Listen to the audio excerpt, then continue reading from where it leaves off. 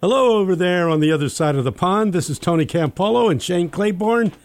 We're here every week at 5 o'clock in the afternoon on Sundays, and we promote red-letter Christianity. I don't know whether you've ever come across that concept of red-letter Christianity, but many of us have trouble identifying ourselves as evangelicals over here in the United States, since white evangelicals have married into a kind of politics that is exemplified in Donald Trump. And we're not exactly Trump people. We're Jesus people. That's right. Jesus is neither a Democrat nor a Republican on this side of the pond. And on the other side of the pond, let me remind you that Jesus is not a member of the Conservative Party, the Labor Party, or the Liberal Party. He transcends political identities. We have a special guest, Shane, Phil Hoy. I'm excited. Yeah, we got to meet when we were over in the UK launching the Red Letter Christians movement. And, man, I think you and I just kind of sat at his feet and said, keep talking. Yeah, it was so interesting. Yeah, he said some fascinating things that I had never heard before. I thought I understood everything about the Irish situation, or the situation in Northern Ireland anyway, namely the struggles between Protestants and Catholics. But this guy had some new light to shed on the whole thing. He's a university student. I believe you're at Queen's University, are you not? I am, yes, I am, Tony. Okay. What year are you in your studies? My third year. I'm in my last year now. So okay, he's moving along. And what is your area of specialization as you study? Music and audio production. So, my goodness, a music man, and tired of on not top much of to it do with all. what we're talking about today, but sure. And you know what else he did is he did the Mission Year program, which, if folks are not familiar, it's one of those, it's kind of like the gap year, or you can take a year off, or before you go to uni or whatever, you can do the Mission Year program, and you live in community, you volunteer for the year. You did that in Chicago, right, Phil? Tell us a little bit about your experience there. Yeah, it was one of the best and one of the hardest, one of the most rewarding experiences of my life. I was in the south side of Chicago in Englewood with Pastor Jay, so that was a great experience. So it was tough, but it was good. Yeah, Jonathan Brooks, who's a big part of Red Letter Christians, a really great friend. He wrote a great book too, Church Forsaken, recently, and so you were in Englewood. So we often say, like, taking a year like that to live in community and live in a neighborhood in the city, you walk away and you're asking new questions a lot of times and kind of find your vocation a little bit. So that's great. So you're going to tell us a little bit about you got to educate us over here on this side of the pond. Give us a little bit more of that Irish history that you told us about while we were over there. Yeah, during the he was also saying that some people in England could use a little bit of this Irish history too. That's right.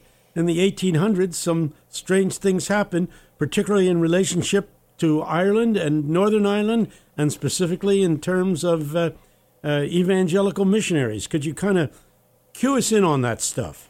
Yeah, well, as regards to that, in 1859, there was what was known as the 1859 revival, and basically a whole lot of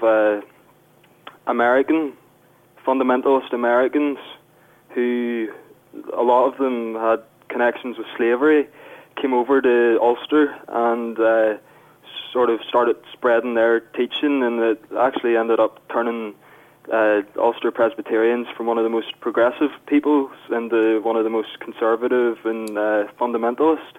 But at the time, there's a man called Isaac Nelson, Reverend Isaac Nelson, and he was a Presbyterian minister, and he was a bit of a radical. He was a bit of a red-letter Christian of his day. But here's what he had to say about this revivalism. He said, "The America must we look as the rock from which this revivalism has been hewn, and the more intimately we comprehend American religion, the more thoroughly we will be convinced that revivalism is a sham. America is the land of slavery and revivals. American revivals have been spoken of, and many of us have been delighted to hear and read of them. But what a cloud is thrown over the sunshine of revivals, and Christian churches and even ministers are involved in an abomination so repugnant to the spirit and precepts of Christianity. Wow. Well, that kind of says it all. But let me just say, just about 1859 is when Baptists here in the United States split in half. The Baptists in the North, who came to be called American Baptists, were opposed to slavery.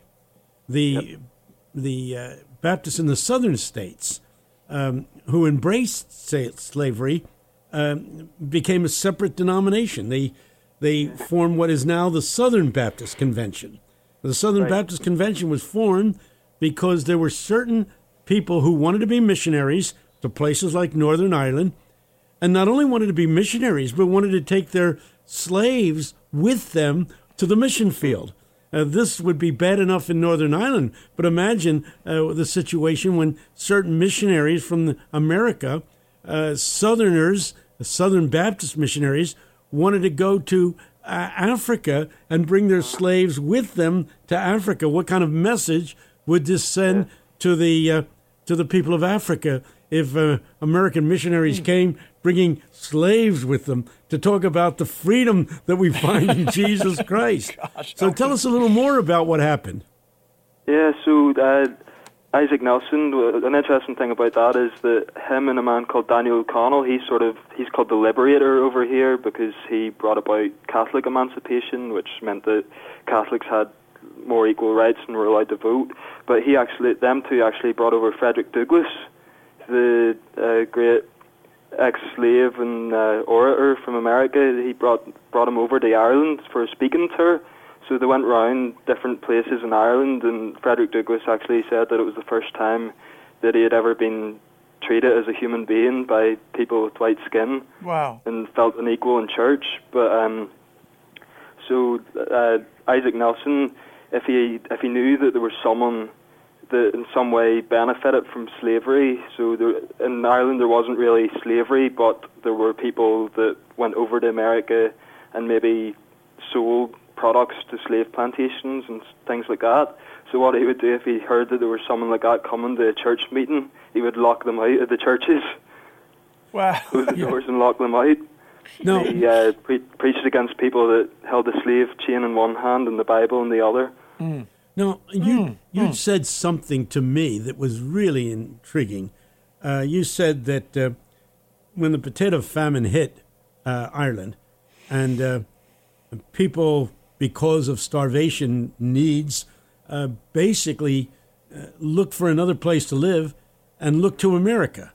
And so huge numbers of Irish people came to the United States, and you had a woman that was down there at the docks telling these immigrants who are leaving Ireland for America to be prepared to fight against slavery in their new country. Could you cue us in on who that was and what that was all about? Absolutely. This is one of my favorite people of all time. If you're looking for a red letter Christian, this is her. She's a woman by the name of Ann McCracken. So to put it into context, she was sort of active in the late 1700s she lived to be in her 90s, so she was around up until near the end of the 1800s as well. But her brother was Henry Joy McCracken, who was involved in the United Irishmen. They were a group of radical Presbyterians, Catholics, and some Anglicans who formed a society to try and get rid of English rule in Ireland, because you have to remember at that stage Ireland was one country, and at the top of the social ladder were Anglicans, who were considered Protestant, and then at the bottom of the rungs you had Catholics and Presbyterians. So at the time Presbyterians weren't considered Protestant, and they suffered under the penal laws, which discriminated heavily against Catholics and Presbyterians.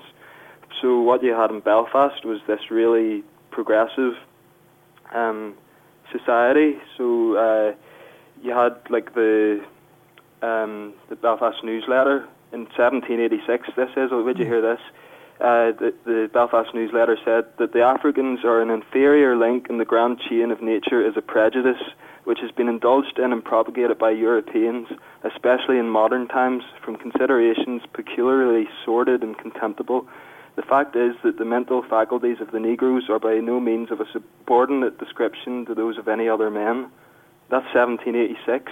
Wow. You had people like Thomas Russell, who formed a petition against slavery and organised a boycott of any products that contained sugar or any sugar coming in from slave plantations, because he said that any time he's seen a drop of sugar, he's seen a drop of blood from an African slave.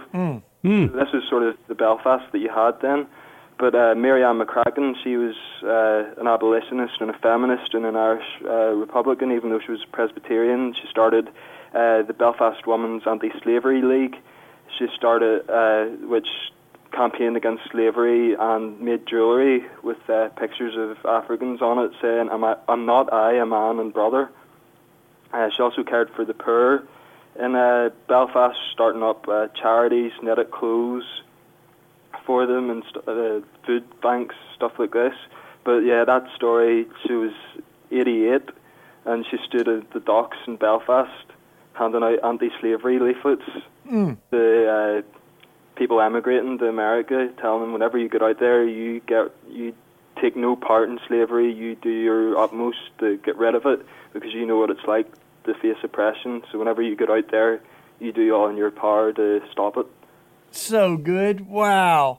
So that's a great grandmother of the abolition movement right there, Mary Ann McCracken. In Ireland. Wow. You don't think of the people in Ireland impacting America via immigration, that they brought something with them, an anti-slave mentality. And we always, in our American arrogance, say, we bring the gospel over to the people on the other side of the pond. In reality, they were bringing the gospel to this side of the pond. The good news of the gospel is that in Christ there is neither Jew nor Greek, bond nor free, Scythian or barbarian, male nor female, all are one in Christ Jesus. That's in Galatians, the 3rd chapter, in case you didn't know it. And preaching that message of the oneness in Christ. And what you just said, the scientists who have examined African-American people here on this side of the pond and measured them over against Caucasian people, white people, find that there is no intellectual difference between white people and black people, between African Americans and Anglo-Americans. We are equally stupid. We are equally brilliant. And the fact that she was saying this, so long ago, we kind of take that as a no-brainer now. But you think, man, this was a long time ago that she was on the cutting edge of that. So we should say we've been getting schooled by Phil Hoy over in Northern Ireland. He's our guest today. This is Shane Claiborne and Tony Campolo, and the name of the show is Across the Pond. We're on every week at this time. We're going to keep the conversation going in just a second with Phil, because we've been thinking about history, but we want to hear about what's happening now. And Protestant Catholic relations in Northern Ireland. But just to say, also you should go to our website as you're listening, and afterwards go to redletterchristians.org, and you can see what we're about. Really, we want a Christianity that looks like Jesus again, that acts like Jesus in the world. As Jesus said, they will know that you are Christians by your love. And that's not always what people think of when they hear Christians. So we'd love to see that change. And it's awesome stories like the ones we've been hearing today from Mary Ann McCracken and so many of these folks of history, some of them we don't even know about, that have lived out that red letter Christian lifestyle for so long. So let's jump back into it with you, Phil, and tell us just one thing. Yeah. If you live in the United Kingdom and you're listening to the show, and that's where most of our listeners are, you can go to redletterchristians.org.uk. Ash Barker, operating out of Birmingham, I actually say it almost British, Birmingham. Yeah, that was good. And he has been leading the movement over on that side of the ocean. Yeah, and that's how we met Phil, was we were over there launching, we did like 20 events in a week. One after the other. We were all over, and learning as much as we were teaching, but we're trying to figure out what this looks like in every context. So for folks that are in Northern Ireland, folks that are in London, folks that are in, Newham, these, small towns that are outside of the city that we visited, there's all kinds of little places. So you're telling us about the history there in Northern Ireland, but tell us a little bit more about the state of the church right now, where you see hope and what the challenges are, Phil. That's a big can of worms, Shane. So yeah, in the next 10 minutes. Well, as you maybe know, Tony will know because he was involved, but in 1998, the Good Friday Agreement was signed, which brought the end to the Troubles, which were 30 years of ethno-political conflict with a religious twist. So after that, then we've had this sort of period of relative peace. We still get some trouble every now and then, especially around the 12th of July, sort of that week, and other places. There's been a couple of bombs have gone off up in Derry, and a couple of shootings. Last year there was it was very, very sad. It might have been this year even. A young journalist called Lyra McKee was accidentally shot by a dissident Republican group. So there's definitely still bits of trouble, but Jonathan Brooks, he likes to say that you need to look at the brokenness of humanity, but you also need to look for the goodness of God. That if you just look at one or the other, it's like looking through one lens of a set of 3D glasses. You don't see the whole picture. So in terms of good things that are happening, it's mostly sort of grassroots things, to be honest. Now that there's not soldiers in the streets and bombs and shootings all the time now, people have sort of stopped caring as much about reconciliation, which is a shame. But for instance, in my town, Carrickfergus, there's a wee cross-community church group meets once a month, and we come and we pray together and worship together, and have different speakers come in and talk to us. And that back during the Troubles, that probably wouldn't have been thought of as something that could happen. How do they get in touch with you? Go on in towns all around the country. If people live in Northern Ireland or in the United Kingdom, other places, and they want to get in touch with you, how do they do that? You could email me if you want. There's my email is phil.hoy1@gmail.com, or you could follow me on Twitter, which is Phil. Let me see if I can find it here quickly. Can't figure it out, can you? Phil_Hoy1, I think that's what it is. Phil_Hoy1. Cool, and we got to keep you writing for the Red Letter Christians, because one of the things that we love is folks that really have their feet on the ground. So doing the work you're doing with refugee children and all that work in the communities, what we're about. The other thing is I've bumped into a lot of heroic folks from the Northern Ireland. Okay. I went to Afghanistan, Phil, with Marie Maguire, that won the Nobel Peace Prize for her work there, and just sat at her feet alongside these heroic young people in Kabul.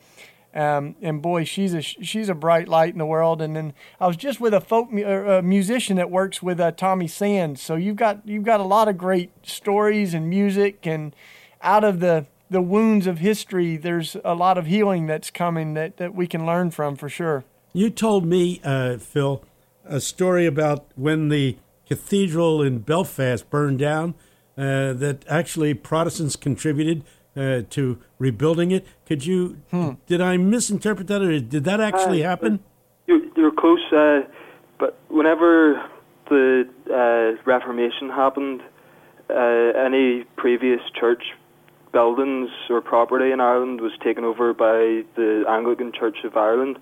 So that meant that Catholics didn't have any places of worship, so they basically held mass at rocks or caves or hedges around the country. But in the 1700s, the late 1700s, whenever Belfast was very progressive, Presbyterians clumped together and made a common fund and built St Mary's Church in Belfast, which is incredible when you think about it. They contributed money to build a church?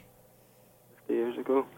Yeah, they used the money to build a church for Catholics. Whoa. That's a story that has never been told on this side of the pond. I doubt if many of the people in the United Kingdom have heard that. That's worth repeating. That's worth talking about. It's not isolated either. There's stories of that happening all over the place, but it's just sort of forgotten about. Yeah, well, my goodness. I'm glad you're over there, and I'm glad you're spreading the word and saying things that I had never heard before. Had you ever heard any of this stuff? It's so good. So good to hear those stories. You got any more that you want to close us with, man? Any last thoughts on what's happening now, or any of the lost and forgotten stories of Northern Ireland? I don't know. I've got a quote from our Mary, so I do, from Mary Ann. It's as true then as it is now, and I think it would be good if it was taken on now as well. But it says, here's what Mary says. She says, "Religion also should be called to aid the regeneration of our political as well as our social and individual character. Its divine precepts are simple and easily comprehended. To do to others as we would wish others to do to us. To do no evil that good may come of it. To love our neighbour as ourselves, and to be guided by the parable of the Good Samaritan. To consider all who are within reach of our kindness as our neighbours, however they may differ from us in our religious belief. Thus endeavouring to become in reality what we profess to be, true and sincere Christians. For then indeed would this world become a paradise of peace." Not lovely? And this is from Mary Ann McCracken? Yep, that's from Mary Ann McCracken. And in the early 1700s, she was... late 1700s. Late 1700s, okay. Late 1700s. Very good. Or up to maybe the 70s and the 1800s. You mentioned when we were over there in your part of the world, something about the American missionaries coming over there and really driving a wedge between Protestants and Catholics. Yeah, that's whenever I was talking about that 1859 revival. That's when a lot of the sort of anti-Catholicism sort of came in again in the Presbyterian community in Ulster. So they brought a lot of that over with them, as well as just sort of fundamentalism in general.